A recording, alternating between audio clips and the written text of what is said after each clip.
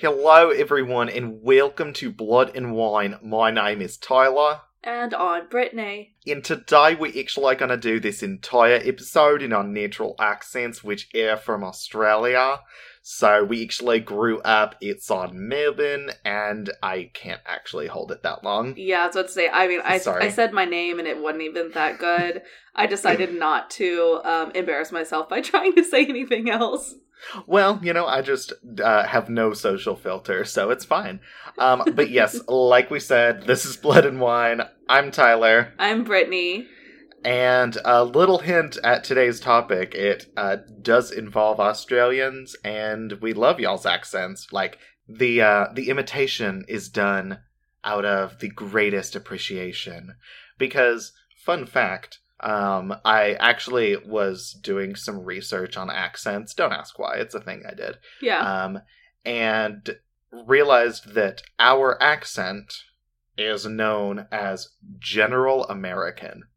Which is about the most boring fucking thing. It would be. We would be general Americans. Well, and that's one thing that I tend to not necessarily forget, but not really think of, that to other parts of the world we do have an accent, even though I'm like, I don't have an accent. I sound like boring general American, apparently. Yeah. No, but it's funny. So there's a lot. I mean, obviously the United States, it's a huge country. The accents vary widely. But the accent of, like, metropolitan Oklahoma, Kansas, like, Midwest, outside of, like, major cities, like Milwaukee, Chicago, things like that, the accent is general American. It just doesn't have a lot of the markers of other more, like, signified American accents. So, yeah. Sometimes a little bit of Southern comes out for me on certain words, but... Same. But not enough for me to say I have a Southern accent. Same. Yeah, by and large, we're just general American. That's fine. I'll just be general any day. Yay, general! No, but we have an exciting episode planned for y'all. I know my case is super fucked up. I was talking to Brittany about it earlier today, that there's... I don't know, don't want to give anything away, but there's a real messed up thing that happens that I was like, that doesn't even make the top 5 of, like, worst things this person did. Oh, mine's also insanely fucked up, and I literally, the second I say who I'm doing, it's gonna be obvious. Fair. But before we get into all of our cases and our wine and all the fucked up stuff, let's talk about the best people, the least fucked upness, our wonderful Patreon supporters. So we have a new Cabernet Sauvignon convict that I want to welcome, Sarah Kopus. Thank you so much for joining the family. I hope you are enjoying all of the Murder Minis, Bottle Talk episodes, and I cannot wait to hear your topic idea for an upcoming episode. Yes, we've talked about this over and over. We love it when you guys come in as a Cabernet Sauvignon convict and pick the topics, because y'all do such an amazing job, and we love them. So, welcome, Sarah. If you don't know about Patreon, what are you doing? Like, go check it out. Like, we tell you about it every episode. Yeah, do you want to be in the awesome family like Sarah? Check out Patreon and join us. And also be sure to subscribe on Apple Podcast. New episodes come out every Tuesday. I know you can follow us on Spotify. So if you guys didn't know, we are out on Spotify. The podcaster thing is no longer in the beta version. So, like, there's a ton of podcasts out there. Mm-hmm. And you can find us there as well if you already, if you're streaming on Spotify. Okay, like Tyler said, we obviously have a topic that, has to do with the Down Under, but, like, Australia. Not anything dirty. Genitalia. So, today's topic is Australian killers, and, y'all, Australia is, to me, so I really want to go there so bad. But my god, same. But there's also a big part of Australia that's kind of frightening. I mean, like, they've got all, like, the snakes and the spiders, and it's like death is around every corner, whether it's nature or what seems to be a really crazy killer. Because, although I will say, if you Google something like Australian killers, you are going to find the worst. Like, those are the ones that are going to come up.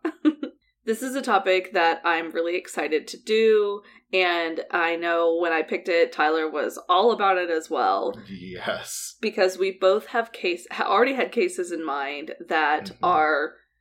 This is going to be a rockin' episode, you guys. Buckle your seatbelts and prepare for some madness. And I'm just going to go ahead and put out the disturbing warning right now. Yeah. This is going to be one that will have a disturbing flag. Big red flag. There you go. Yeah. It's a red flag. It's a disturbing red flag. When you wear rose-colored glasses, red flags just look like any other kind of flag. Okay.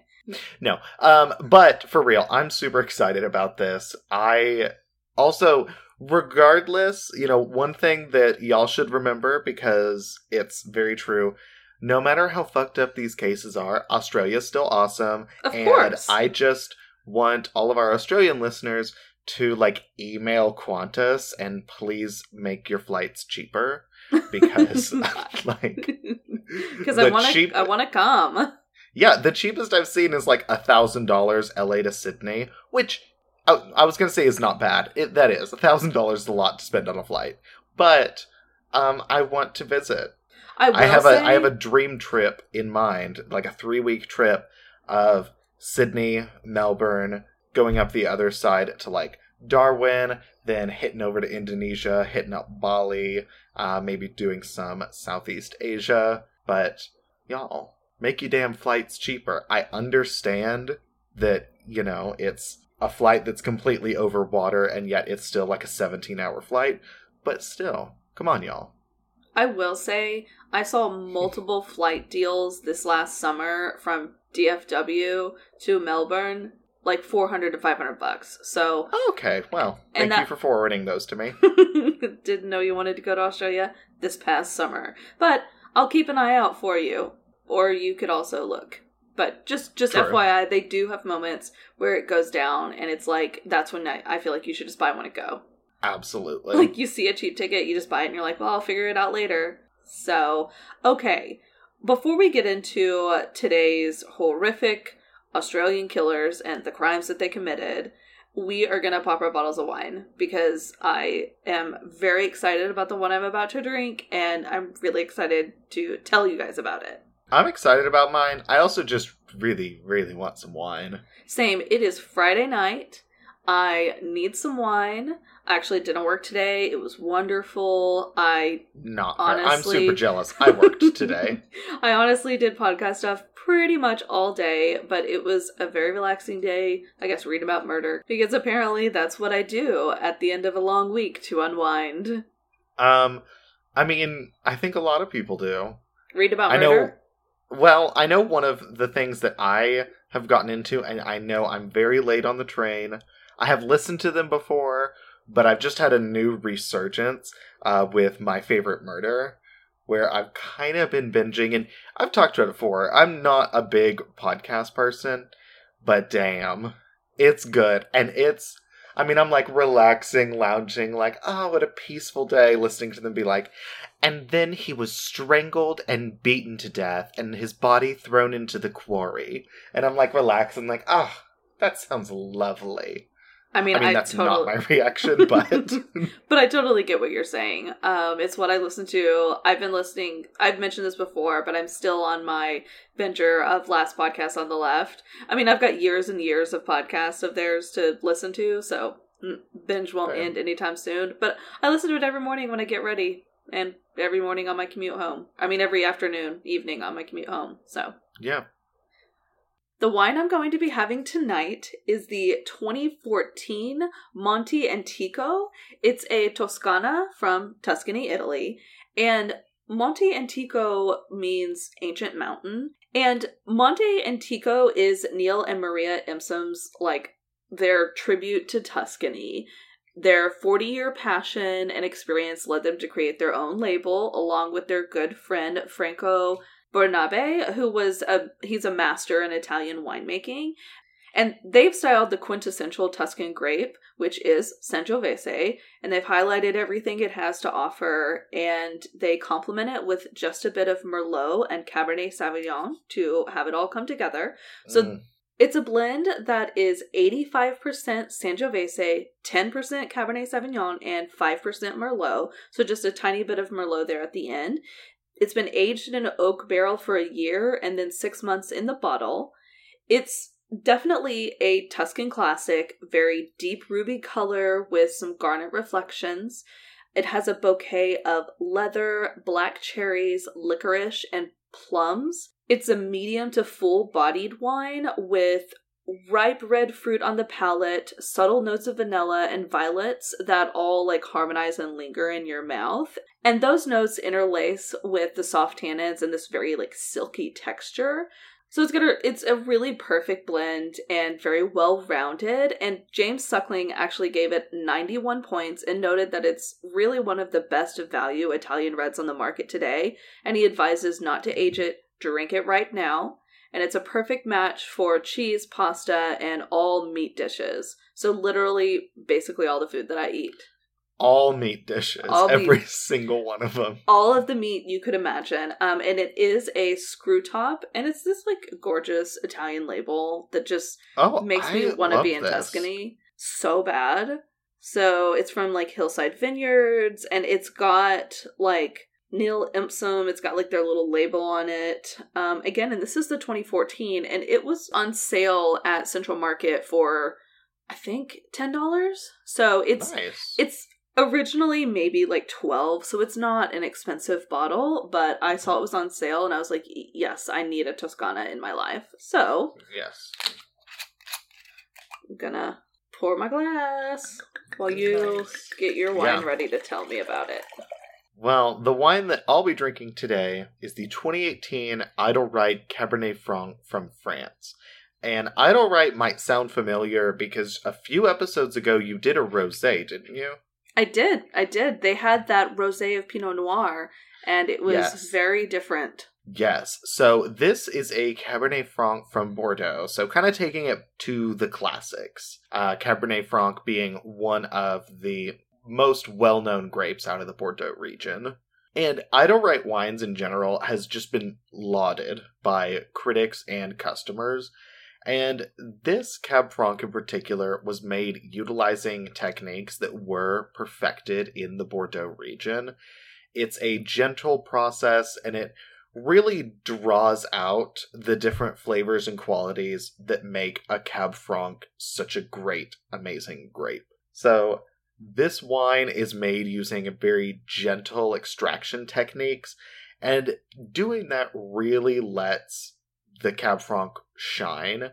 You get these deep fruit flavors of raspberry, black cherry, and pomegranate, but they're boistered and kind of work right alongside flavors of vanilla, hibiscus, and rosemary. So some of those strong herbal floral flavors that I feel like you don't often see in a red, but they're what make a Cab Franc like pop. That sounds so good. I can't wait for you to try this because I know that you're iffy on Cab Francs. Yeah, so I've had a couple before and I was pretty meh on them, but this one sounds really good. And where is this one from again? Bordeaux. Oh, it is from Bordeaux. Okay. Yes.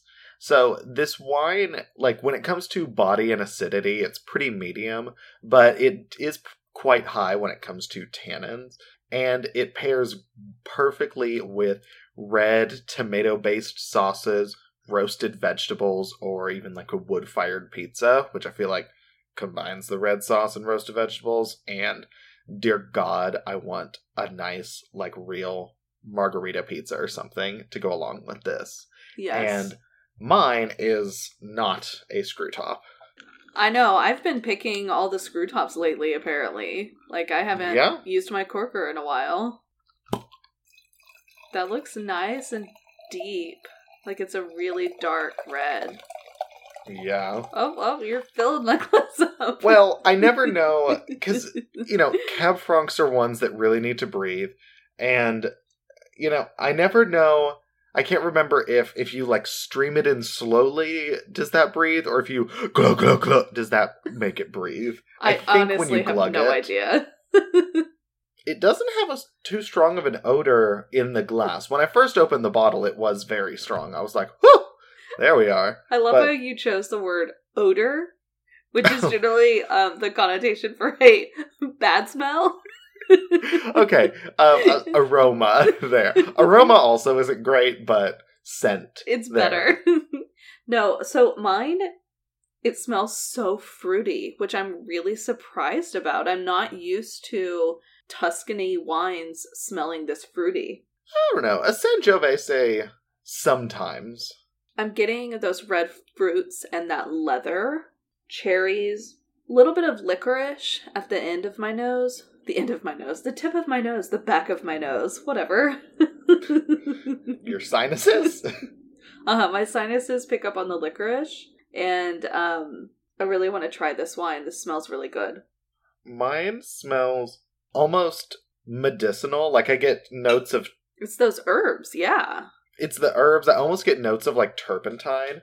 Which, generally is not good. But, wine, you can smell anything in wine. And it doesn't mean anything bad. That's true. All right. Definitely some fruits and stuff too. But yeah, I'm ready to... Let's cheers. All right. Let's drink. Let's do it. Cheers. Cheers. This is really good. So I'm going to say some descriptions that y'all might be like, that's fucking weird.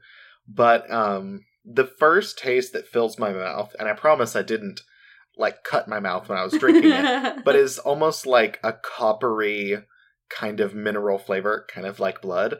Oh. Again, did not cut my mouth, I think.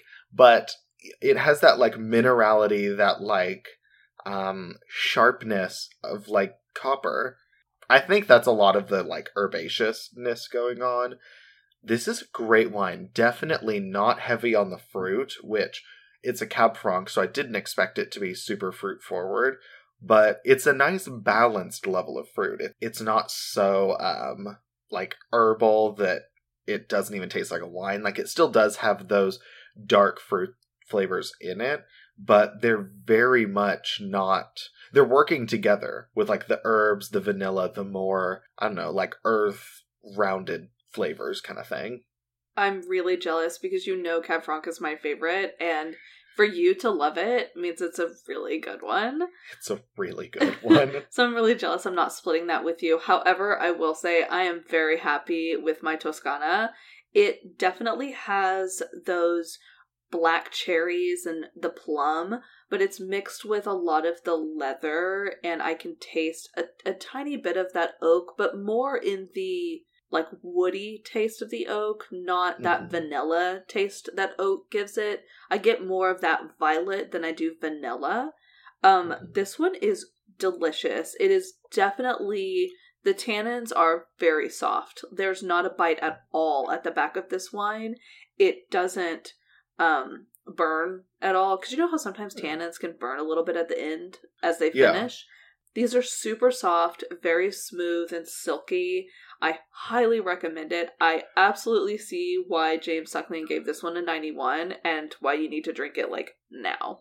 Fair. One thing I did want to note about mine that I just thought of when you were talking about the oakiness on yours is I think one of the things that makes this wine so interesting is it's a deep red that is neither fruity nor oaky. Because I feel like with most deep red wines, if you have one that isn't very oaky, it generally leans more into the fruit flavors, and vice versa. If you have one that is really oaky, it kind of leans away from those fruit flavors.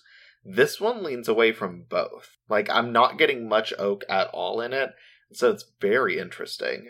That is interesting. Also, side note, do you like how neither of us for this episode picked any Australian wine? I almost did, but again, I saw this wine and I was like, I want a Toscana. I had this one already that I bought a few days ago for episodes, and I was like, well, I'll use this one. I really want to drink a Cab something today. We've done quite a few Australian wines, though. We have. I'm a big fan of all Australian wines. I don't think I've had a single one I didn't enjoy. The only one I've had that's close to it, but I'm not even going to say not enjoy, because it's still definitely a wine I will drink and I will enjoy, but it also reminds me of college, because it's kind of the wine I started drinking. Yellowtail.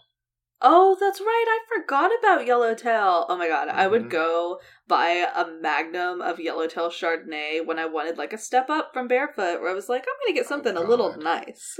See, Barefoot was not one that I really ever drank. I kind of went from Franzia when I wanted white, or actually Franzia in general, to when I started buying bottles, it was Yellowtail. And I still enjoy Yellowtail. Don't buy it anymore. But if I remember correctly, I'm still probably pretty fond of a Yellowtail cab. Yeah. Yellowtail, I mean, it's not a a bad solid- wine.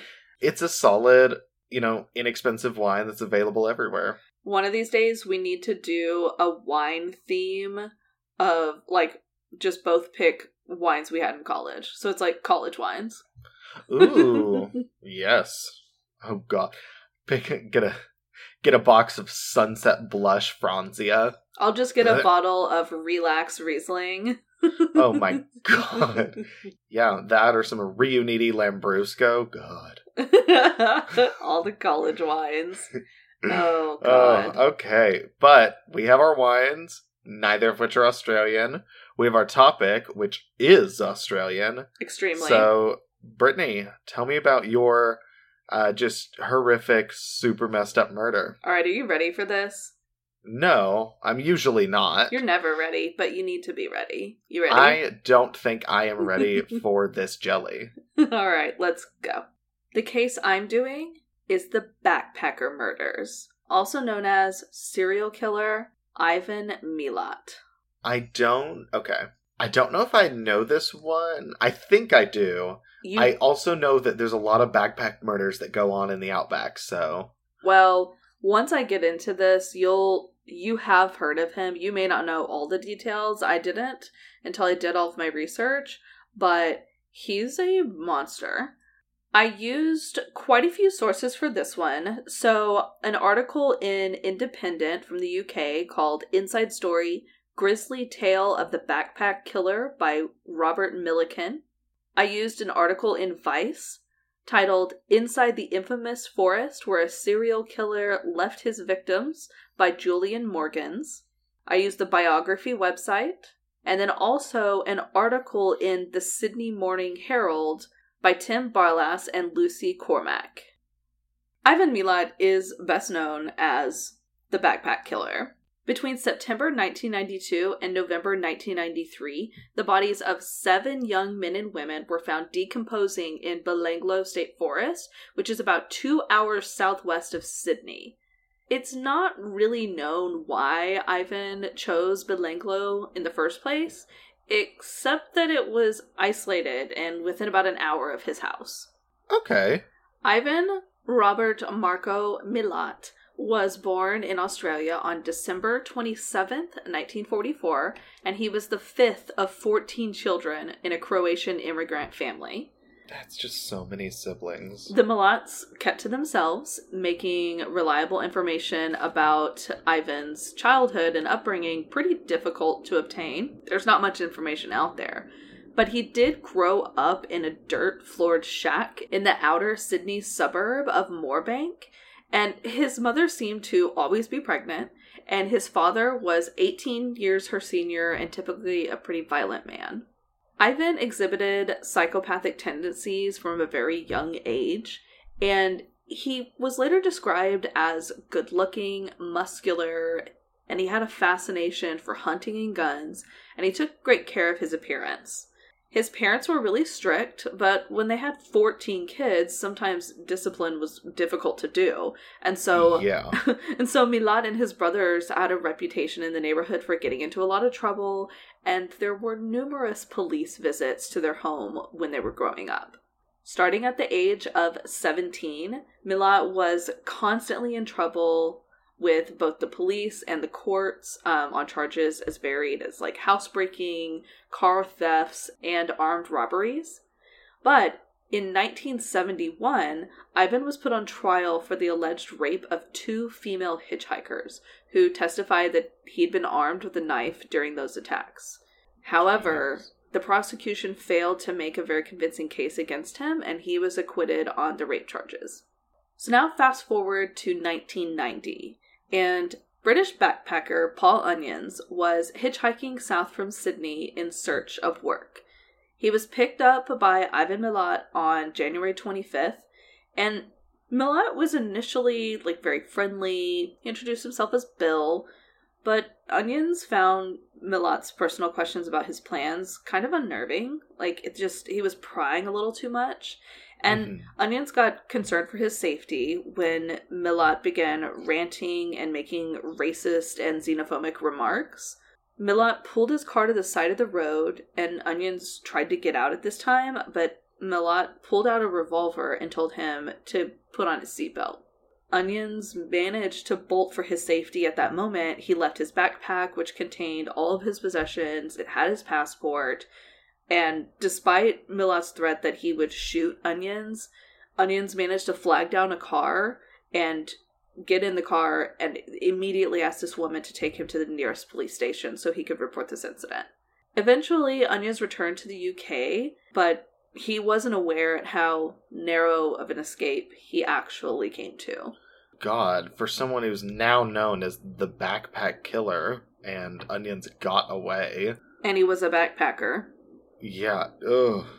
Hitchhiking is just not a good idea, y'all. It's not, ever. Don't ever hitch a ride. We've learned this. Now, granted, I guess they figured it out in the 90s in Australia, when we figured it out in the 70s here in America. You don't hitchhike. Yeah, take a bus, take a train, have Walk. a friend drive you, I don't know. Well, I mean... They're backpackers. They're walking. A lot. I guess. Across the country? They're in the Belanglo State Forest. They're obviously, hiking and camping. I guess that's true. Okay. In 1992, the first of Milat's victims was discovered, and it was two British backpackers, Caroline Clark and Joanne Walters. They were both 22 years old. They had both arrived to Australia separately, but teamed up to travel together. They were found in an area of Belanglo State Forest known as Executioner's Drop. Their bodies were discovered by a couple of people who were out on a run on September 19th. And like we've said before, if you go out on runs and jogs, you're eventually going to find a dead body. Yeah, don't do it. Don't jog. That's what happened to these runners. Buy a treadmill. Buy treadmill. People on treadmills don't find bodies. Unless you already have it at your house, and then there's a lot of other questions we have for you. True. Both bodies were found, face down, covered in branches. And their bodies were found not far from where Paul Onion's attack had happened just a couple years earlier. The two of them had been missing since May of that year, so May 1992. So it'd been about 5 months or so. Joanne Walters had been stabbed repeatedly, including one wound to her spine that might have paralyzed her while the killer continued this vicious attack. The zip of her jeans had been undone, but the top button was still fastened. So as if she had been partially stripped and probably sexually assaulted, and then buttoned up hastily after the attack. But her remains, unfortunately, were too badly decomposed to actually establish whether a sexual attack had occurred. Caroline Clark had also been stabbed repeatedly, but then she was shot in the head 10 times. Oh my god, 10 times in the head? In the head. She was wearing a blindfold, meaning potentially she had been blindfolded and marched into the woods before she was shot. She had similar spinal wounds to Walters with the stabbing, and there were 4 bullets that remained inside her skull, and they were preserved for forensic analysis, and detectives were confident that they were going to be able to use those to track the weapon that was responsible for killing her. A round, stone fireplace had also been built near the bodies. So, you make a little fire circle when you're out camping. One of those had been built, and there were cigarette butts and spent bullet cases all recovered from the scene.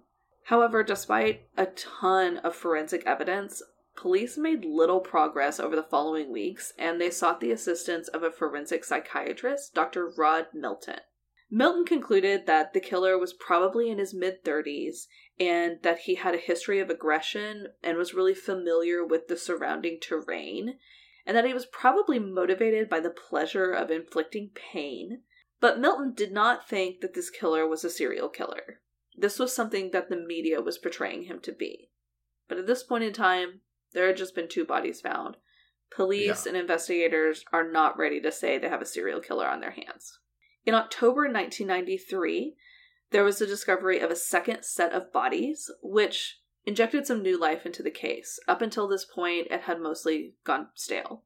The badly decomposed remains were those of Australian nationalists James Gibson and Deborah Everest, who had gone missing in 1989. They were both 19 years old. Wow, so like 4 years before they were found. Yeah. They were the first in this list of victims to go missing, and also the first to be murdered. They had checked out of their cheap hotel in Sydney's Surrey Hills in December 1989 and set out for their home city, Melbourne. They were planning to stop on the way at this conservation festival in Albury, which is on the New South Wales-Victoria border. The day after they left Sydney, though, a walker found Mr. Gibson's damaged camera on the roadside at Galston Gorge, which is north of Sydney, but he didn't know that it was something to report until more of his belongings had been found, and it was, he was in the news as a missing person. Yeah. Despite the environmental damage wrought on all of the clothing, Gibson's zipper was intact, it was open, but the top button was fastened. So this was exactly like the zipper of the pants that Joanne Walters was wearing. Post-mortem examinations again revealed this paralyzing spinal knife wound inflicted in a very similar manner to the earlier British victims, and they also found another fireplace that had been built near the crime scene, which made the police pretty certain they were dealing with the same killer. Superintendent Clive Small led the investigation and set up a large task force to progress. A massive manual search of the extended Belanglo forest area was initiated, and it took almost a month before the next victim was found on November 1st. German national Simone Schmidl, who was 21, had been missing since January 1991. She planned to hitchhike from Sydney to Melbourne, where she'd meet her mom at the airport. They were supposed to go camping, but Simone never showed. After a day, her mom contacted the police before embarking on 6 weeks of frantic searching for her daughter. Oh, it was supposed to be vacation with them together. Instead, she's searching for her missing daughter. And unfortunately, she ended up flying home alone, back to Germany. At the crime scene, the trademark fireplace and discarded bullet shells were close by, and Simone had the same spinal injury. After 3 more days of searching in the forest, 2 final victims were found. Also from Germany, Anja Havschid, who was 20, and her boyfriend, Gabar Neusbauer, who was 21. They'd been missing since just after Christmas 1991. They left Backpackers Inn at Sydney's King's Cross on Boxing Day, which is the day after Christmas, in 1991, to hitch south to Adelaide and then north to Darwin, where they planned to fly home with some stops in Asia along the way. Oh, so like the trip I described earlier. Yeah, they were going to do your trip. Do you want to do it now? I mean, yes. Just don't go hiking in the forest. Reports stated that the couple was seen a few days later after they left Sydney in a caravan park in Darwin, where they were said to have missed their flight to Indonesia. They found a discarded airline ticket near the couple's bodies in the forest. Gabor's jeans had been unzipped, but again with that top button still fastened, and he had been strangled as well as shot numerous times. The bullets recovered at the scene were a perfect match to the previous crime scenes. Anja's body was missing the head completely, which appeared to have been severed by a machete or a sword.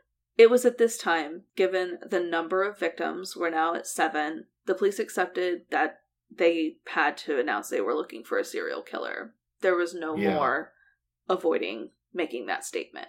So between 1989 and 1992, Milat killed roughly every 12 months, targeting young travelers of both genders, always as they thumbed rides from Sydney to Melbourne. When his victims vanished, there was often some lag time before anyone noticed, and when they did, there was nothing to differentiate their disappearances from the other 35,000 people who would go missing every year. The police picture of the last movements of the murdered hitchhikers contains a series of very common threads. They had all stayed in Sydney backpacker hotels. They'd all been careful to inform relatives and friends of their plans before they left Sydney, and they all seemed to have been headed south along the Hume Highway, which was a main link between Sydney and Melbourne, and the road that passes through Bowral. However, with the variety of methods that the killer was using, sexual assault, beating, strangulation, stabbing, shooting, beheading, etc., narrowing down suspects was pretty difficult. Yeah, I mean, there's not... Again, the MO, there's a lot of links, but with so many different, weapons and ways of doing it, that's gotta be tough. Various reports, however, led police to the Milat family, and in particular, Ivan. But they had no evidence against him. They just had people reporting that they should look into this family. However, in April 1994, Paul Onions, remember him? Good old Paul Onions? He contacted Australian authorities about his 1990 attack. His information was also corroborated when the woman who had rescued him, so the woman who picked him up in her car and driven him to the police station, she also called the investigators just to be like, yeah, no, that this happened. Police determined that if Onions could identify Ivan as his attacker, then police could tie Ivan to the other murders. So investigators flew Onions out to Australia from the UK, and he did identify Ivan from a video lineup. Police then obtained a warrant to search the Milat properties, and on May 22nd, 1994, their raid revealed countless pieces of evidence that tied Ivan to all of the crimes, including personal effects from the victims. He had a ton of ammunition, and also a long, curved cavalry sword, which would be suitable for beheading, was found in a locked cupboard at the home of the Milats. So Ivan was arrested and taken into custody for questioning, where he was very evasive and uncooperative. He was initially charged with the attack on Paul Onions, and then subsequently with the 7 murders, once the ballistic evidence came back and it matched his weapon. He hired the very same lawyer who had represented him during his 1971 rape trial, and the acquittal that he got from that, John Marsden. But then he fired him after Marsden advised Milat to plead guilty. Milat's trial began in March 1996, and for the trial he was being charged with the 7 murders as well as the attack on Paul Onions, and he pleaded not guilty to all charges. Onion was the first prosecution witness, who was followed by testimony from the family members of the victims. Then hundreds of exhibits and crime scene photos followed, as well as expert witness testimony. There was so much that it took prosecution 12 weeks to present their case. The defense then had their turn, and they called Milat to the stand. He denied any involvement in the killings, but performed really poorly under cross-examination and made a really bad impression on the jury. The defense tried to imply that other members of the Milat family had committed the crimes and that they set Ivan up, but the case they presented was not credible. On July 27th, 1996, following this 15-week trial, which is a long one, the jury returned after 3 days of deliberation, finding Ivan Milat guilty on all charges. He was sentenced to 6 years imprisonment for the attack on Paul Onions. And oh, okay. Just for the attack. I was like, wait, are you fucking... He was sentenced to 6 years from prison for the murders. No. That's it. And then 7 consecutive life sentences for each of the murders. There we go. Okay. Milat continued to deny that he had any involvement, and he said he was completely innocent. He was first incarcerated in Mitland Prison, where he would stay for nearly a year. In May 1997, authorities foiled a well-planned jailbreak attempt masterminded by Milat. After they discovered the plot, all the inmates who were involved were separated, and his accomplice, George Savas, was found hanged in his cell the next morning. Oh, shit. Milat was then transferred to the maximum security wing of Goulburn Prison near Sydney. After a blade was discovered in his cell, Milat spent time in solitary confinement. So he is not your model prisoner here. Nope. In July 2001, his initial appeal against his sentence was denied, and in 2015, his final appeal was refused. So Milat is likely to remain in prison for the rest of his natural life. Police believe that he committed many more murders, but with multiple additional inquiries that they have tried, Milat has yet to be convicted of any additional crime. And in November 2010, Ivan Milat's nephew, teenager Matthew Milat, lured a school friend named David Ochterlone to the Belanglo forest in promise of weed and a drink for his birthday. David went along only to be murdered with an axe. Allegedly, Matthew told his friends that he was just doing what his family does, and the day after he even bragged, "Do you know what my family is known for? I killed someone last night." What the fuck? Matthew was sentenced to 43 years in jail. So, Ivan keeps popping up in the news, and in May 2019, at the age of 74, Ivan was diagnosed with esophageal cancer. In the wake of this, he's being urged by police to admit to other murders before he dies of cancer. In August 2019, so just last month, Ivan wrote a letter from his deathbed in Long Bay Jail Hospital to claim that he was framed for the murders of 7 backpackers. He's preparing right now for his 3rd round of chemo, and he has less than a 50% chance of survival. If you're interested in hearing more about Ivan, journalist Mark Whitaker wrote one of the most thorough books on Ivan, and it's called Sins of the Brother. So check that book out. Obviously, I only skimmed the surface of this lunatic, but yeah, that is Australia's one of their most infamous serial killers, Ivan Milat. Shit. All right. So what Australian killer are you going to tell me about? So, this case that I'm going to dive into, I feel like I say this more and more often, but it is one of the most fucked up cases I have read. At this point, they're all blurring together. They're all super fucked up. But this one, there's a couple parts that it is just, you will sit there and say, what the fuck? In your car. Oh, that's right. You already did tell me who you did. Okay. Yeah. So, I'm doing the case of the murderer, Katherine Knight. That bitch. Damn. Yeah. She is literally 100% that bitch, but in the most negative of ways. Yeah. So, the sources that I used, and because all of the articles that I used give away a big portion of it, I'm not going to tell you all the title of the articles, but I used Wikipedia, the Wikipedia page for Katherine Knight, an article from All That's Interesting by Katie Serena, an article from the New Zealand Herald by Lexi Cartwright, and an article from Investigation Discovery by Mike McPadden. Good ol' ID. We haven't used them for a source in, like a handful of episodes.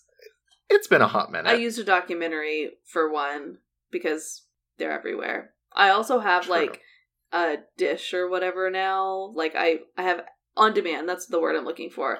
Oh, this is how gay I am. You said dish, and I was like, ooh, what's the tea? Was literally my first thought. Not, even a plate or, the company.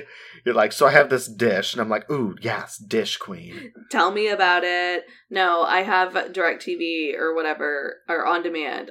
There are so many, the words. I haven't had cable in years until now, but I can get all of these freaking ID documentaries. It is so dangerous. I literally could sit and watch documentaries for hours. Netflix, Hulu, HBO, on demand. Y'all, I'm fucked, but also blessed, because I can watch them all. Hashtag blessed, hashtag fucked. So, Katherine Knight was born and raised in a really unconventional and pretty dysfunctional family in Aberdeen, South New Wales, Australia, in 1955. Before she was born, her mom had previously been married and had 4 sons before being literally forced out of this very conservative town for having an affair with her husband's coworker. They forced her out of the town? Yeah, so her family and her husband at the time's family had really good names and were well known in this town. And she had an affair with his coworker / best friend. And because it's the 50s, the town forced her out.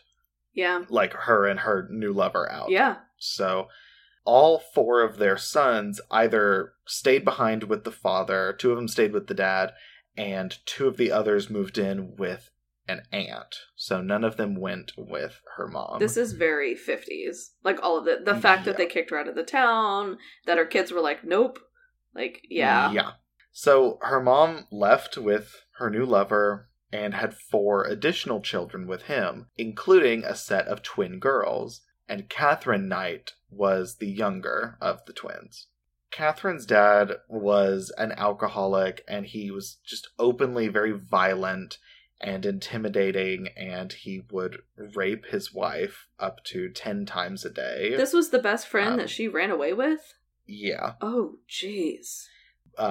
Catherine's mom, Barbara, in turn, would often tell her daughters intimate details about her sex life and how much she hated sex and how much she hated men. And later in life, when Catherine was grown up, I'm not sure how old she was, but I think late teens, early 20s, Catherine complained to her mom that one of her partners wanted her to take part in a sex act that she did not want anything to be a part of.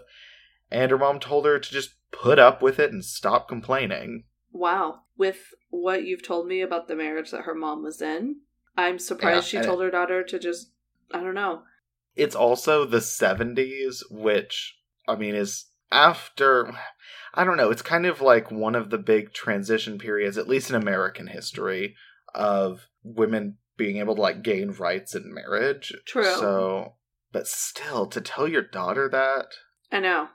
And Catherine also claims that she was frequently sexually assaulted by several members of her family, which continued until she was 11. In high school, Catherine became a loner, and she was remembered by most of her classmates as just this bully who stood over smaller children. And at school, she assaulted at least one boy with a weapon, and she was once injured by a teacher who was found to have been acting in self-defense. But on the other hand, when she, like, wasn't in a rage, when she wasn't mad, she was a pretty model student, and she often earned awards for her good behavior. So it's very much this dual personality. Definitely. When she eventually did leave school at the age of 15, she hadn't learned how to read or write. How do you get that far in school without reading or writing? I honestly don't know, but she got employment as a cutter in a clothing factory, and about a year later, she left to start what she called her dream job, which was cutting up offal at the local slaughterhouse. Oh, geez, her dream job. That's her dream job. At the slaughterhouse, she was quickly promoted to deboning and given her own set of butcher's knives, and she fucking loved these knives. Like, I feel like she loved these knives more than she loved anyone for the rest of her life, because she hung them above her bed. They were knives. And they were knives. That's what. Wow.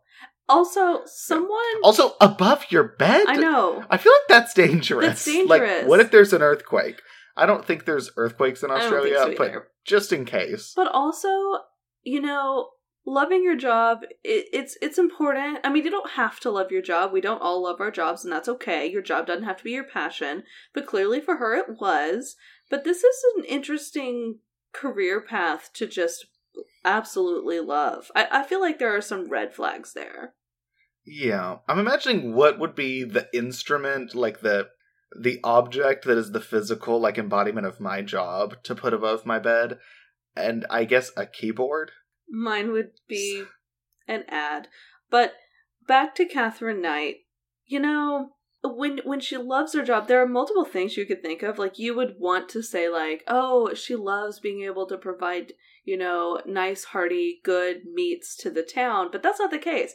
She liked to butcher and slaughter these animals. Like, the parts of the job that everyone else is like, I just have to do this because this is what I do. That's what she loved. Well, and you mentioned that this is, like, creepy and foreboding. The really foreboding part of it is when people ask, like, why do you have them hung above your bed? Like, what the fuck, Catherine? She would say, you know, that she had them there so they would always be handy if I needed them. The fuck you need a set of butcher knives above your bed? I mean, we're gonna learn exactly why she needed them, but come on. I feel like you say that to someone and they're like, Catherine, you need to go to jail. Like, just, come on. I mean... Come on, Katie. Although I will say on the opposite side, there are the people that have, like, their gun in the nightside table. Which... I feel like that's different, though, than having them, like, displayed. Because I'm imagining They're like, them, like... They're strung up above the headboard, like, delicately, like, all of their blades shining in the light from the bedroom Like, window. I'm imagining in, like, you know, an almost, like, half-sun motif of just, like, knives. You know, basically she wants her bed to look like, I don't know, the Iron Throne. I was literally about to say that, the Iron Throne. Yeah, so, just saying. I mean, not because I don't think there's that many knives in a butcher's set, but... I mean, I don't know. I don't have a butcher's set. Do you? Did you get yours in the mail? I know you ordered one. I haven't ordered it yet. It's just on my list, but they're all copper knives, and I love them. Literally, everything I want is on my list. It's, like, ever growing, and it has things like, you know, bamboo, fork and spoon and knife and whatnot. So I can stop using plastic at work, all the way to, like, oh, there's a shampoo I want to try, and batteries. Like, my list is crazy. See, all of our silverware at work is either, like, metal and ceramic bowls and stuff, or it's all compostable, which I love. I love that. Side note, just for one sentence, I'm really trying to live more low waste, and so I've been doing a lot of, like, research. And you know me, I always keep, like, old salsa jars and pasta jars. Like, I already have a ton of stuff. And so I've started just, You're like, oh, I could use this old salsa jar for when I take soup to work. And I'm like, Brittany, when have you ever taken soup to work? And you're like, I don't know, but I might start soon. You know, because our southern accent that we discussed earlier, we don't have. It comes out when I talk about soap. Anyway. Soap. Soup, not soap. Oh, gotcha. But anyway, like, just trying to live that zero waste life. So I'm sure if you ever look at my Amazon list, I've got so many things on there. But you know what I'm doing? I'm doing the number one step in how to actually transition to low waste. Use what you have. Don't throw it away just because it's in a plastic container, because that's even more wasteful than just using it. I mean, what I do is I actually like to go to the recycling bin and take out the recycling and throw it into a fire and just let the fumes waft. That's what I'm doing for my part of the environment. That's not even funny, dude. This world is, like, imploding. I know. The Earth's lungs are burning. We're all dying. It's fine. We can laugh at the void, and that's all we can do. There's a lot more we can do, but we're not going to go down this rabbit hole. Get back to Catherine Knight. Okay, so Catherine Knight, she is this lady with these knives above her bed. And it's not the kind of knives you'd see in Bondi Beach. It is the kind of knives that someone is going to use for murder. You sound like you're trying to be like a travel show, like that kind of, like, inflection in your voice. Listen, I've watched a lot of Instant Hotel. If y'all haven't watched it, it's this Australian reality show. It's basically... these families are competing with their Airbnbs. It's amazing. You have to watch it. I watched the preview and I'm already hooked. Y'all, he's serious. It's worth watching. But anyways, back to Catherine. So, back to the slaughterhouse where Catherine is killing it. Literally. Scary. Well, yeah, she's great at her job. She likes her knives a little too much. This is where she met her coworker, David Collette. And Collette is also an alcoholic, and he's prone to fist fights whenever the opportunity presented itself. And surprisingly, he found that Catherine, she held her own, and she'd never hesitate to join him in a fight. He also, when he was younger, his best friend was killed in front of him in a shunting accident. And later in life, he was present when a train hit a school bus and killed 6 children in 1968. And he was there to help rescue the injured and remove the bodies of these children. Oh my god. So these events likely were like the reasons for his heavy drinking. And honestly, I cannot blame him. I can't imagine a worse experience. So he drank a lot and he was violent. But he soon realized that Catherine was not just able to, like, hold her own, but she was able to, like, actually do damage with her fists. And it was not long before she was dominating him. In 1974, she even convinced him to marry her, even though at the time he was very drunk. She don't take no shit, and Catherine gets what she wants. I mean, it's any means necessary. Yeah, it's really creepy in her case, but, like, literally, she gets what she wants. Yeah. At the wedding, as soon as they arrived, Catherine's mom turned to Colette to give him some advice. And I'm going to read his quote about it. The old girl, referring to Catherine's mother. You're not going to try the accent while you actually read a quote? Oh, okay. Fine. I'm just saying, it's the one part I guess it's the one where legitimate opportunity. I'm just going to straight up apologize to the entire country of Australia, and honestly, let's extend that to all of Oceania. I feel like New Zealand, Polynesia, y'all share in the pain of what's about to happen to your ears. The old gal said to me to watch out. You better watch this one, or she'll fucking kill ya. Stare her up the wrong way, or do the wrong thing, and you're fucked. Don't ever think of playing up on her. Cheating on her. She'll fucking kill ya. And it was her mother talking. She told me she's got something loose. She's got a loose screw somewhere. Thank you. This is me bowing to the applause. Thank you. Yes. I do voiceover work. Please contact my agent. But yeah, literally, he's at the wedding about to marry her, and her mom is like, hey, you keep an eye on her. She'll fucking kill you. Yeah. Which, basically, what I'm imagining of her mom is, if any of y'all have seen the Netflix show Russian Doll, her mom. That's kind of what I picture. Chloe Sevigny is playing Catherine's mom, is playing Barbara in my mind. So, like, literally, though, how fucking scary would it be if at the wedding it's like, don't fuck up or she'll kill you? From her mom. And he's like... I know, and not even in... Not in like the motherly, like, don't you mess this up. It's like, literally, like, she will actually straight up murder you. Like, she'll kill you. You know how much she loves those knives. So, you cross her wrong, you dead. And her prediction literally almost came true that fucking night. So on their wedding night, Catherine tried to strangle Colette, and she later explained that it was because he fell asleep after only having intercourse 3 times. Only 3 times. That's... People are spent, Catherine. Stop it, okay?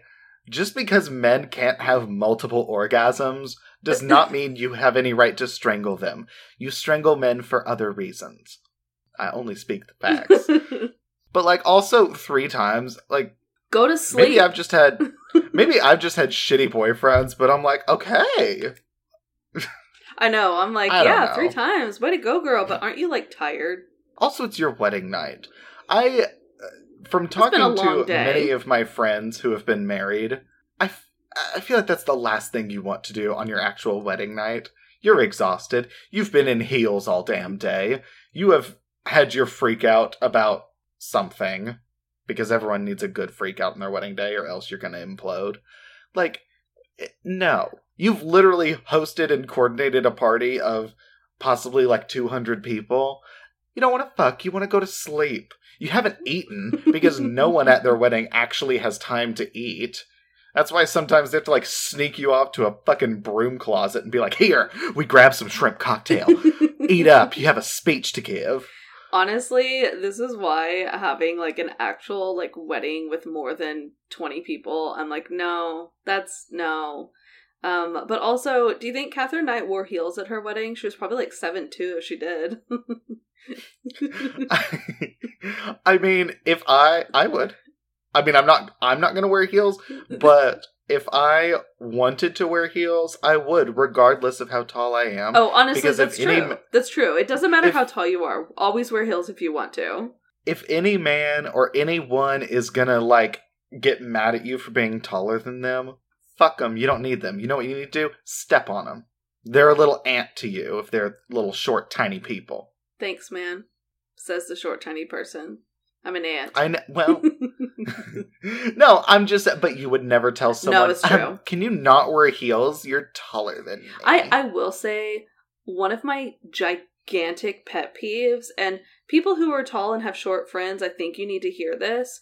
Do not crouch down in a photo or tilt super awkwardly to look like you're leaning in to somehow appear to be the same height as me because you think I'm uncomfortable being short. I'm not. I'm very comfortable in my body. I know my height. I am a short person. You look awkward. Don't kneel down. No one everyone knows you are not the same height as me. We're friends. It's fine. It's called people have height differences. Stop trying to match. It's fine. If it bothers you that much, let's sit down. I'm just saying it drives me crazy. No, that's real. But also, like, this is hearkening way back, but, like, one of my best friends I went to prom with, she is 6 foot, and she asked me, she's like, is it okay if I wear heels? And I'm 5'9", 5'10" if you look at my Tinder profile, but 5'9". And I was like, bitch, yes, wear your heels. She's 6 foot barefoot, and she wore her 5-inch heels and was an Amazon fucking model. Just saying. Wear your damn heels. Wear your heels. If you're 4'10", if you're 6'10", wear your damn heels. Amen to that. All right, so Catherine Knight almost strangled her new husband. Well, she didn't almost strangle him. She did strangle him. But he didn't die. He did not die.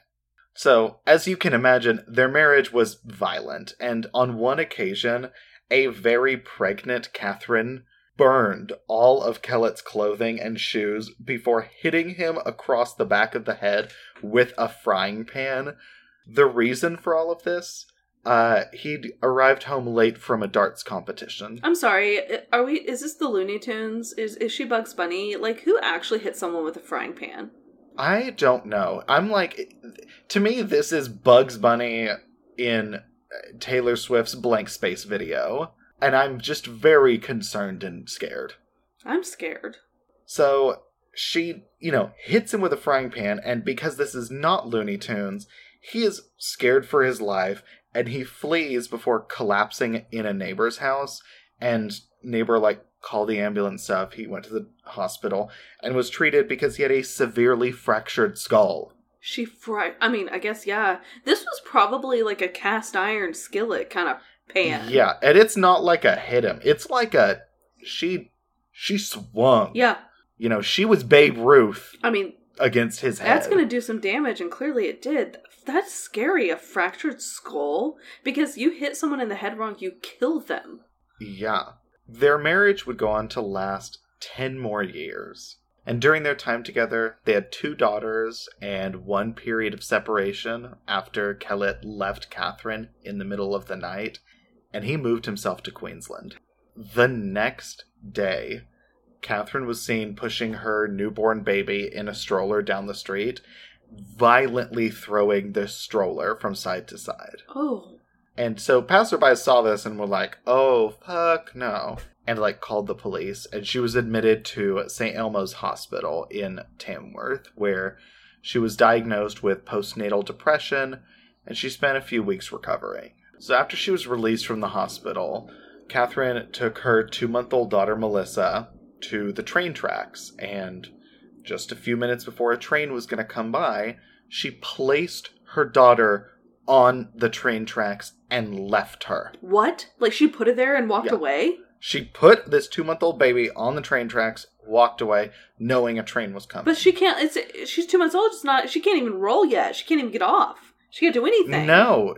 She's probably, sleeping, crying, shitting, not moving. She's too young to do anything. Then, after placing her daughter on the train tracks and walking away, she stole an axe and walked into town and was swinging it, threatening to just kill a bunch of people. Wait, but, still, her baby is literally there.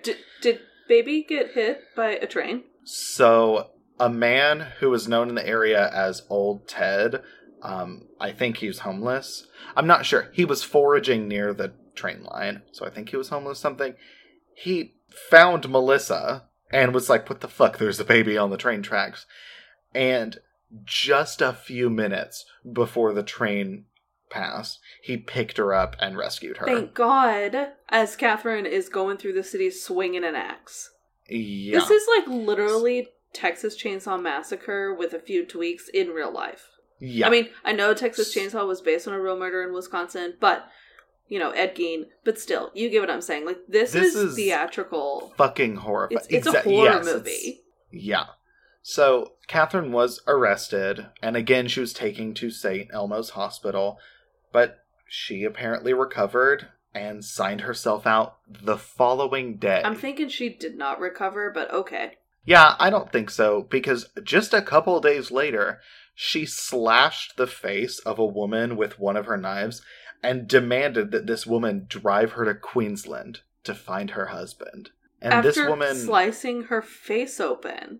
Yeah, with one of her fucking butcher knives. So that's not a chef's scratch. Knives are sharp as fuck. Yeah, that's not a scratch. That's like she could probably stick her tongue out her cheek.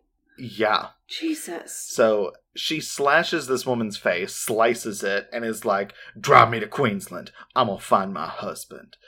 And thankfully this woman was able to escape after they stopped at like a gas station.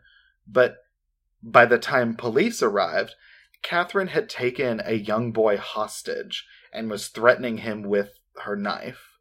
Thankfully, she was disarmed when police attacked her with brooms, and she was admitted to the Morissette Psychiatric Hospital. Hang on, I'm gonna ask you to back up just a tiny, like, 2 steps. They attacked her with brooms? Yeah, they attacked her with brooms. I'm imagining... Is that like their sticks that, like, the police hitting?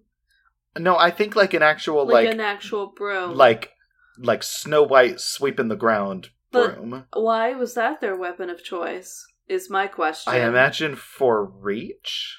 I guess, but they're police.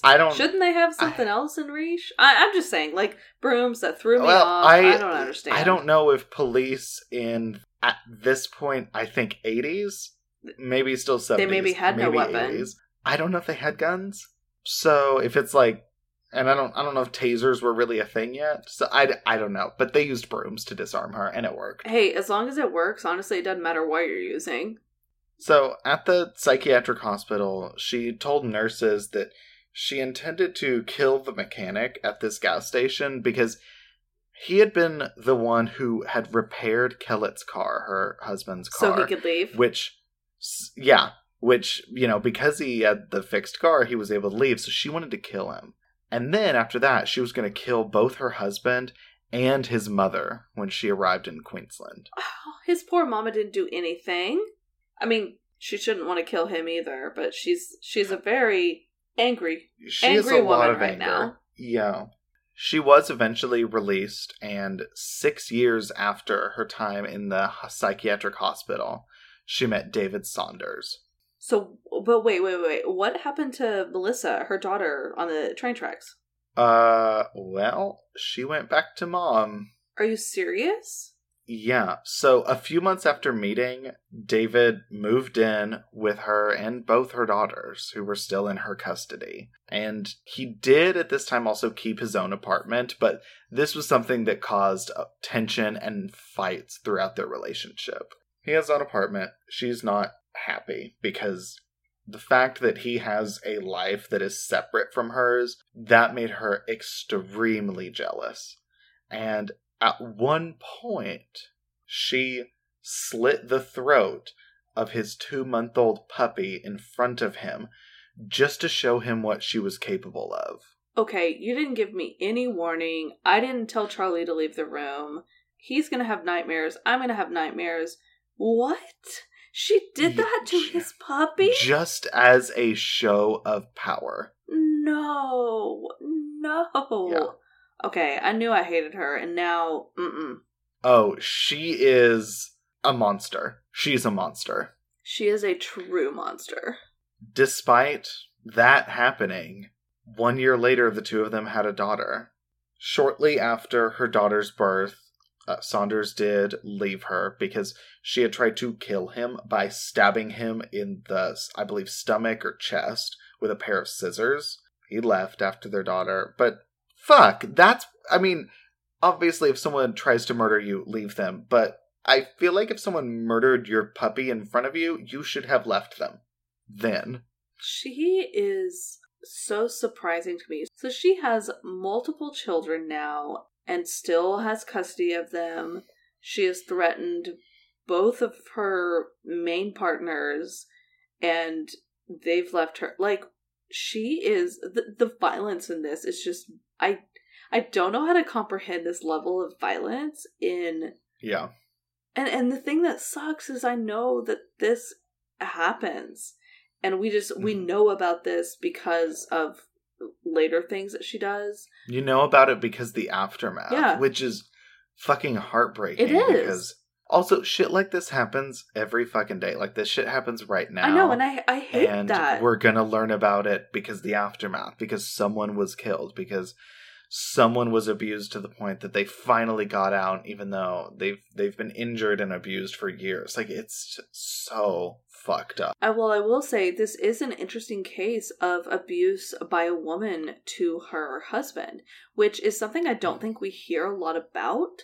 It happens because it can happen just as much as it can with a husband to a wife, or because think about it, like there are relationships that are all sex, male female, male male, female female. Like anyone can be an abuser.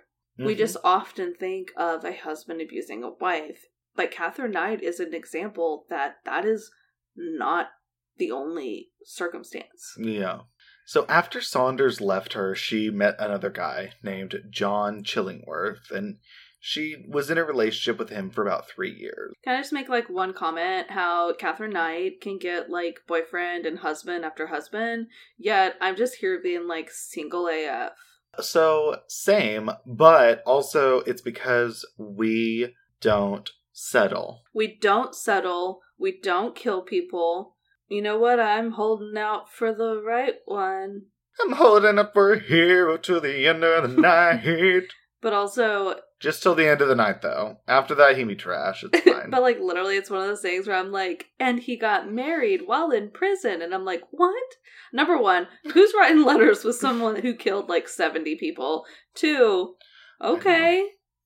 I'm shit, he got married in prison. Can I just get, a date on a weekend? I mean, shit, I'll go to dinner on a Wednesday if that's all you have open. Shit. I'll grab coffee before work if you work downtown. I don't really know. I would really have to want to meet someone because I like my sleep. I don't get to work on time. I don't think I could do coffee in the morning. Fair, but my issue is carpool. Whatever. Regardless, she's in a relationship with John Chillingworth, and with him she had a child, and it was her first son. For the most part, their relationship actually was pretty much without issue, but most likely it's because basically during their entire relationship, she was having an affair with a man named John Price. Oh. And her relationship with John Price, this would be the one that finally pushed Katherine over the edge. Oh, as if she hasn't been over the edge this entire time. Oh, compared to what's about to happen, nah. She is frolicking in a meadow far from the edge. A meadow of, attempted murder, but a meadow nonetheless. It's a meadow of knives, because that's what she loves. But she knows how to run through it without getting cut. I mean, honestly, that sounds like some Harry Potter shit. It also, horror, magic, scary. Yeah. Well, that too, but yeah. So John Price is known to just be this great guy. He's liked by everyone who knows him. And he had been married before, but his marriage had ended in 1988. And his 2-year-old daughter remained with his former wife. The 2 older children lived with him. So, when Katherine moves in, or, their relationship starts being a thing, she becomes part of his family. And he was well aware of her violent reputation when she moved into his house in 1995. But his kids liked her. He was making a lot of money working in the local mines. And apart from their pretty violent arguments, he felt like their life was a bunch of roses. In 98, Knight and Price fought over his refusal to marry her. So in retaliation, she videotaped items that he'd apparently stolen from work, and she sent the tape to his boss. So although a lot of the items that she filmed were like nothing, like out of date medical kits that he scavenged out of the company trash, like shit like that, his boss had to fire him. Like he had to, and so he was fired from his job that he'd had for 17 years. Oh my god. That same day, he kicked her out of the house, and she returned to her own home while news of what she'd done spread throughout the town. A few months later, though, Price restarted the relationship, but he refused to let her move in with him. He was like, nah, we're not going there yet. Slow and steady. Yeah, don't do it in this case. I mean, true. Like, maybe, like, run quickly. Yes. So, their fighting became even more frequent, and at this point, most of his friends didn't want anything to do with him when he was with her. They were like, nah, dude, like, we hate her. She's awful. She's a monster. I don't want to be around her, and if you're with her, we're not going to be around. No. And I get that. So in February of 2000, a series of assaults on Price culminated with Catherine stabbing him in the chest. Oh my god. And at this point, he's fed up. He kicked her out of the house, and on February 29th, because it's a leap year, he stopped at the Scone Magistrates Court on his way to work, and he took out a restraining order to keep her away from him and his kids. I mean, he got stabbed in the chest. I don't blame him one bit. Yeah, how she's able to, like, be walking around for him to get a restraining order, I have no fucking idea. I don't either. I don't get it. Like, she stabbed him. She stabbed him. In the chest. Yeah. No, I know. And for someone who works at a slaughterhouse, she either was only stabbing him to scare him, or, like, is not very good. Because, like, she would know where to stab him. She is doing it to scare him, because she does know. Remember, she got promoted, all that shit. She's good at her job. She is good at her job, and that's really terrifying that you would stab someone in the chest as a fear tactic. Yeah, well, she's a scary fucking person. She is a scary bitch.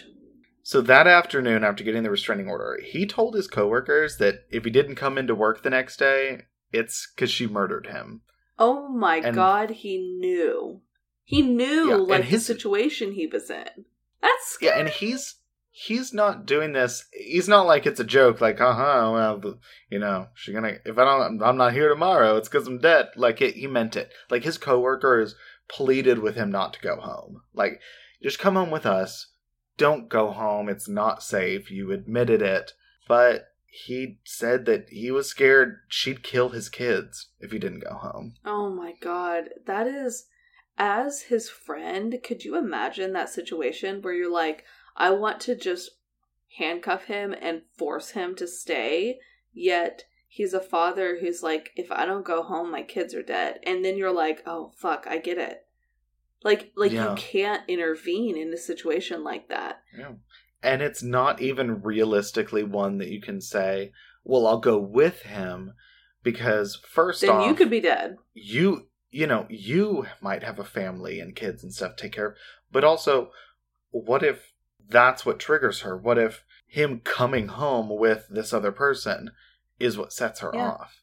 I mean, there's no way to win. But he went home and found that Catherine wasn't there, but she'd sent the kids away for a sleepover at a friend's house. So kids were gone and safe. And so he spent the evening with his neighbors before he came home to an empty house and went to bed at around 11 p.m. I feel like that's when you can tell things are gonna happen, is when you go from like, talking about dates and stuff, to talking about times. Yeah. Later on in the night, Catherine arrived at Price's house while he was sleeping. She sat, watched some TV for a few minutes before she hopped in the shower, and then she woke Price, and they had sex, and then after that he fell asleep. Also, again, she had stabbed him the day before, and she walks in and is like, let me get that dick, and he's like, okay. Also, she watched TV and showered all while he was asleep and presumably had no idea she was there. Then goes and has sex with him, and he's like, it'll be cool. What? I am just, at this point, I am convinced that she has a magical vagina. Because... I mean... that is the only explanation. The vagina is quite magical, but hers seems to be something It is. extraordinaire. The vagina is perfect. It's all tucked together with, like, hospital corners. It's nice. Penises just, like, are there. They just, like, hang out. Around. They're They gross. suck. They're ugly. Anyone who says a penis is cute and sexy is lying. No, it looks like a sea creature attached to a person. Oh my god, it looks like something that fell over. Vaginas are nice and inside, and it's like a I don't know, it's like a wrapped present. And you know what? No, it's like a vagina is like a wrapped present from like a mom who does a lot of DIYs and like loves Pinterest and like does that shit, and you're like, holy fuck, Catherine. And she's like, yeah, it's what I do. I actually wove this bow. This one over here I cross-stitched. It's whatever. And then a penis is like a present that was wrapped by someone who's like, oh, fuck, I have to be at work in 5 minutes, and we're doing Secret Santa today. Shit. What do I, throw it in the back, some tape, let me staple it here and here. That is what genitalia are. It is. Well, and the penis is like a present that you have to wrap, but you don't have a bag and tissue paper. So it's literally like whatever you have in the kitchen. Like you just roll it in newspaper. You either have newspaper. A dick is just rolled in newspaper. You've got newspaper, you've got an old paper bag that you can fold awkwardly to like, because obviously the gift you have is awkwardly shaped. It's not a square. Of course. It's like this weird, like, non-shape. Yeah. Course. So that's a penis. And you're like, ignore the grocery store logo on the bag. We all see it. We all get it. It's there. We're going to ignore it. Mm-hmm. Regardless, she has a magical vagina. It's the only explanation. So the next morning, Price didn't show up for work. And his coworkers, knowing he said yesterday, if he doesn't show up to work, it's because she murdered him, they're freaking the fuck out. As they should. They're like, we know exactly what happened. They called the police. Police arrive at the house and find Catherine Knight unconscious after an apparent suicide attempt from overdosing on pills. Oh. And she is lying in the arms of Price's headless and mutilated body. Oh my god. What? Knight had stabbed him 37 times. And then meticulously removed his skin in one piece, which she then hung on a hook in the kitchen. This is something my mind cannot even really begin to put together as an actual image of like what the actual fuck would that look like? Because it was like one piece, right? Right. One piece. I am still trying to get around, like, the human body and skin, there's so many folds. There's so many angles. Like, I don't... Where's the seam? I don't understand how it's one piece. Like, literally, she took her time. Like, maybe there was one long slit, like, on his back, and then she, like, I don't know, somehow... no, this is... Like it was a fucking, like, a morph suit? I mean, I don't know. I don't know. I don't work in a slaughterhouse. I'm imagining, like, slit down the sides, and it's just, like, connected by, like, the scalp, but it's, like, down the sides, so it's, like, two halves of a paper human, but it's, skin of your ex-boyfriend, or current boyfriend, I don't know what the fuck y'all are, but one piece, on a hook, that she installed in the kitchen. No. First off, anyone has a meat hook in their kitchen, run. Unless they are also, like, a shawarma cook or something, run. Yeah. If they're not making kebabs, run. Meat hook. They don't need a meat hook. Meat hook is not something you have in your average kitchen. Run. No. So not only had she skinned him, but his torso, arms, and legs were laying on the floor nearby. On the stove, his head was bubbling in a stew with cabbage, potatoes, pumpkin, and zucchini. She fucking, made a goddamn meal with his head. like eyes and teeth and tongue and brain and his head. This is so disgusting because the rest of those flavors sound great if you add like some chicken or beef.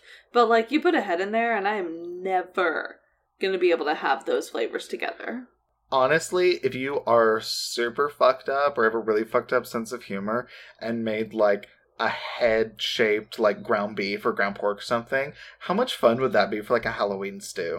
Oh God, that's... If people knew this case. They would... It's a very specific group of friends that you invite over. But the thing is, you make like a head shaped out of meat and anyone's gonna get the joke, but people who understand the case will really get the joke. And they'll just look at you and they'll be like, Emily, that's fucked up. Like, we're not... Like, we're leaving and we just need some time. So, again, this is not where the fucked upness ends. Wait, I'm sorry, what? This is not where it ends? No.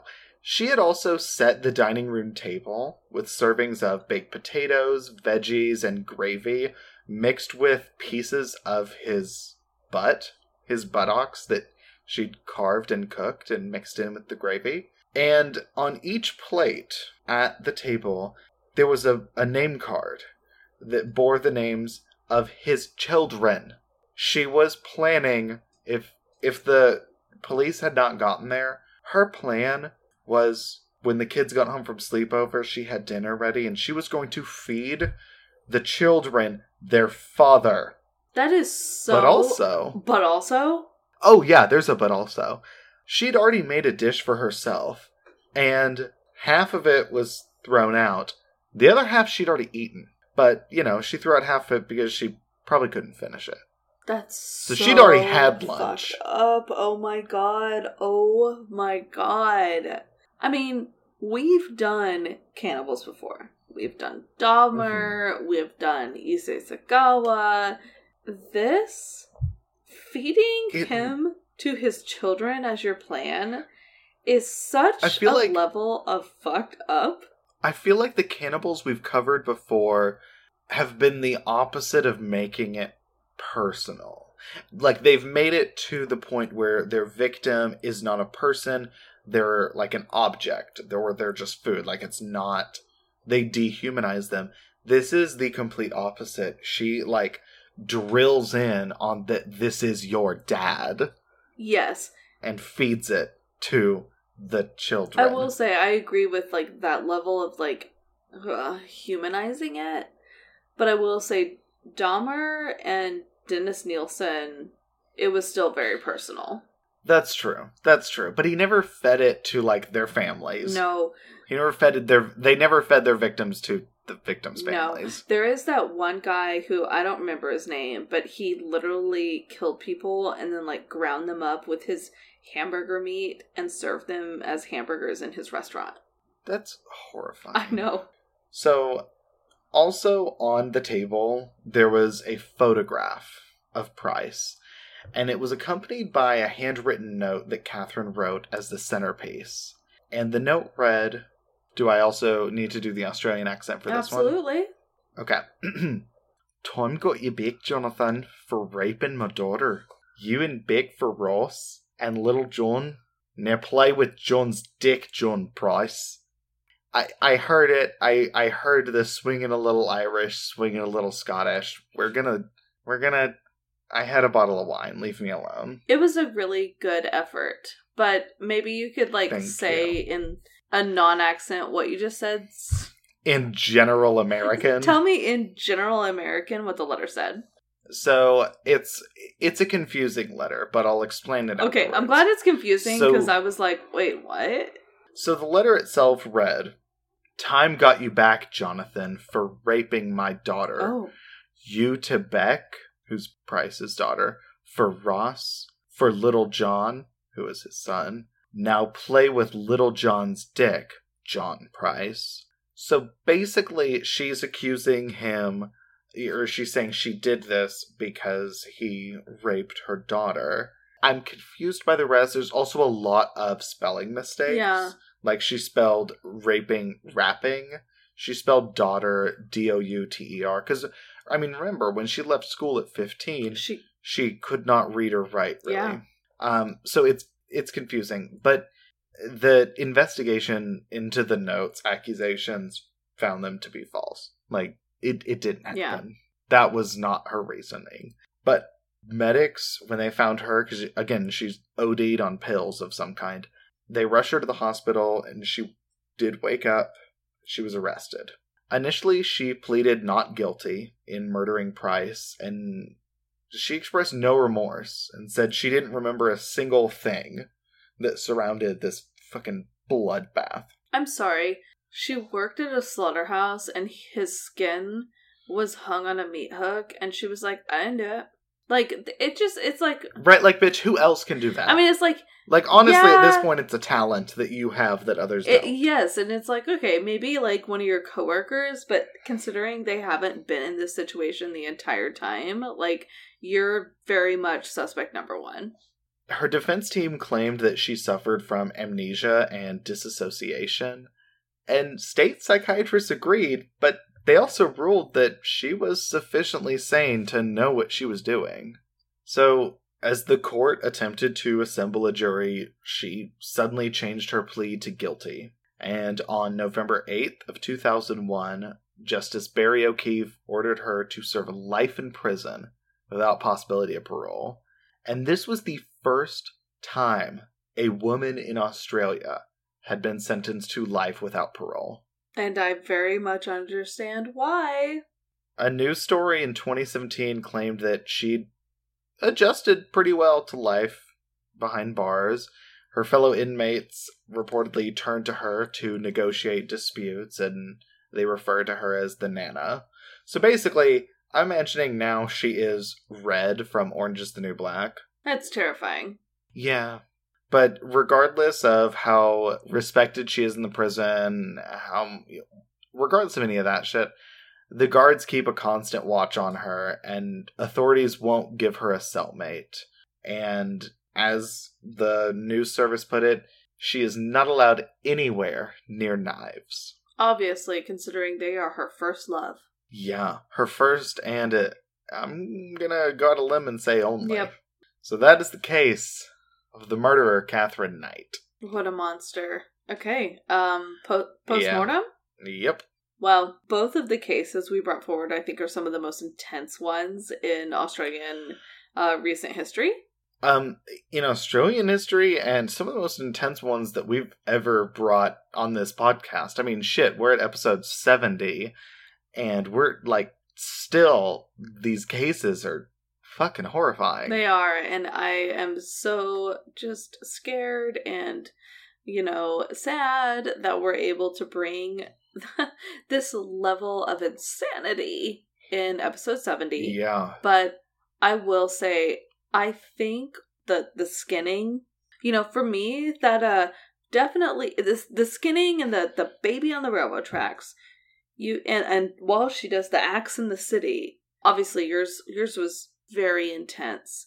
Both of ours were, but I think the evidence that we have from yours of the intensity leans this episode more in your direction. I agree. I think the details that we have from the evidence, and just the fact that completely throughout through my research, through I was telling it, I was like I literally don't understand how this can be real. Like, this doesn't make sense. How could one person do all of this? Well, and Ivan Milat was picking victims at random, which is horrifying, and he was, shooting people 10 times in the head, completely unreasonable. But Katherine Knight's murders were personal. And, I mean, the dog, I'm going to extra double lock my doors tonight, just for Max's sake. Not for me. Attack me, whatever. Don't fucking hurt Max. He is innocent in all of this and everything in the universe. Well, and he is, obviously, of course. But what Price went through is unimaginable. And Katherine Knight had so many victims. She killed Price, but everyone that crossed her path was a victim. Yeah, and one thing that I didn't mention in the case that really drives home how personal it is and stuff is, Price was stabbed 37 times. He woke up. Like, the medical investigators saw evidence that, after, I assume, stab 1 or 2, he woke up and he fought and was alive through most of the attack. I hope he wasn't alive when the skinning started. I don't think so, because 37 stab wounds, but if there's anyone who knows where to stab and how to stab 37 times without killing someone, it's Catherine Knight. It would be Catherine Knight. So, well, fuck. So, yes. So, Ivan Milat was a fucking monster. Catherine Knight was also a fucking monster on a different level. And, thank God she wasn't a serial killer. Oh my God. I honestly, how she wasn't a serial killer, I don't know at this point. Because she, stabbed multiple husbands and they just happened to survive. Yeah. Ugh, she is literally a fucking, a nightmare come to life. She is a nightmare come to life. So, even though I've got more on the victim count and, the freaking terrors of the forest, I'm gonna give this one to you as the more intense case because fucking Catherine Knight. Yeah. No, fuck Catherine Knight. Yes, fuck Catherine Knight. And with that, if you guys enjoyed this episode of super fucked up content, be sure to leave us a review on Apple Podcasts. It seriously really helps us. We love to hear what you like. Let us know. Just leave that 5 stars and we'll love you forever, even though we'll always love you forever. Our love for y'all knows no bounds, and basically we love y'all like Catherine Knight loves her knives. But in a less creepy way. But it's just as deep. Almost as deep as the knife went. No. Don't go there. Won't go there. No, but thank y'all so much for tuning in. Make sure, if you aren't now, make sure you like and follow us on social media. We are on Facebook, Twitter, and Instagram. That's where you can get different insights into what we're doing. Pictures of all of our bottles of wine. In case you didn't know, we post them every Wine Wednesday. We post that week's wine, so y'all get to see what we're drinking. And also check out our website, check out our merch store. We have different sales going on quite often, so if you hit that shop button at the top banner, you'll see if there's a sale going on. Absolutely take advantage of that. They're great sales. Sometimes it's 20% off your whole order. Be sure to check it out. But with that, again, thank y'all so much. This is Blood and Wine signing off. XOXO. Bye, you guys. Bye.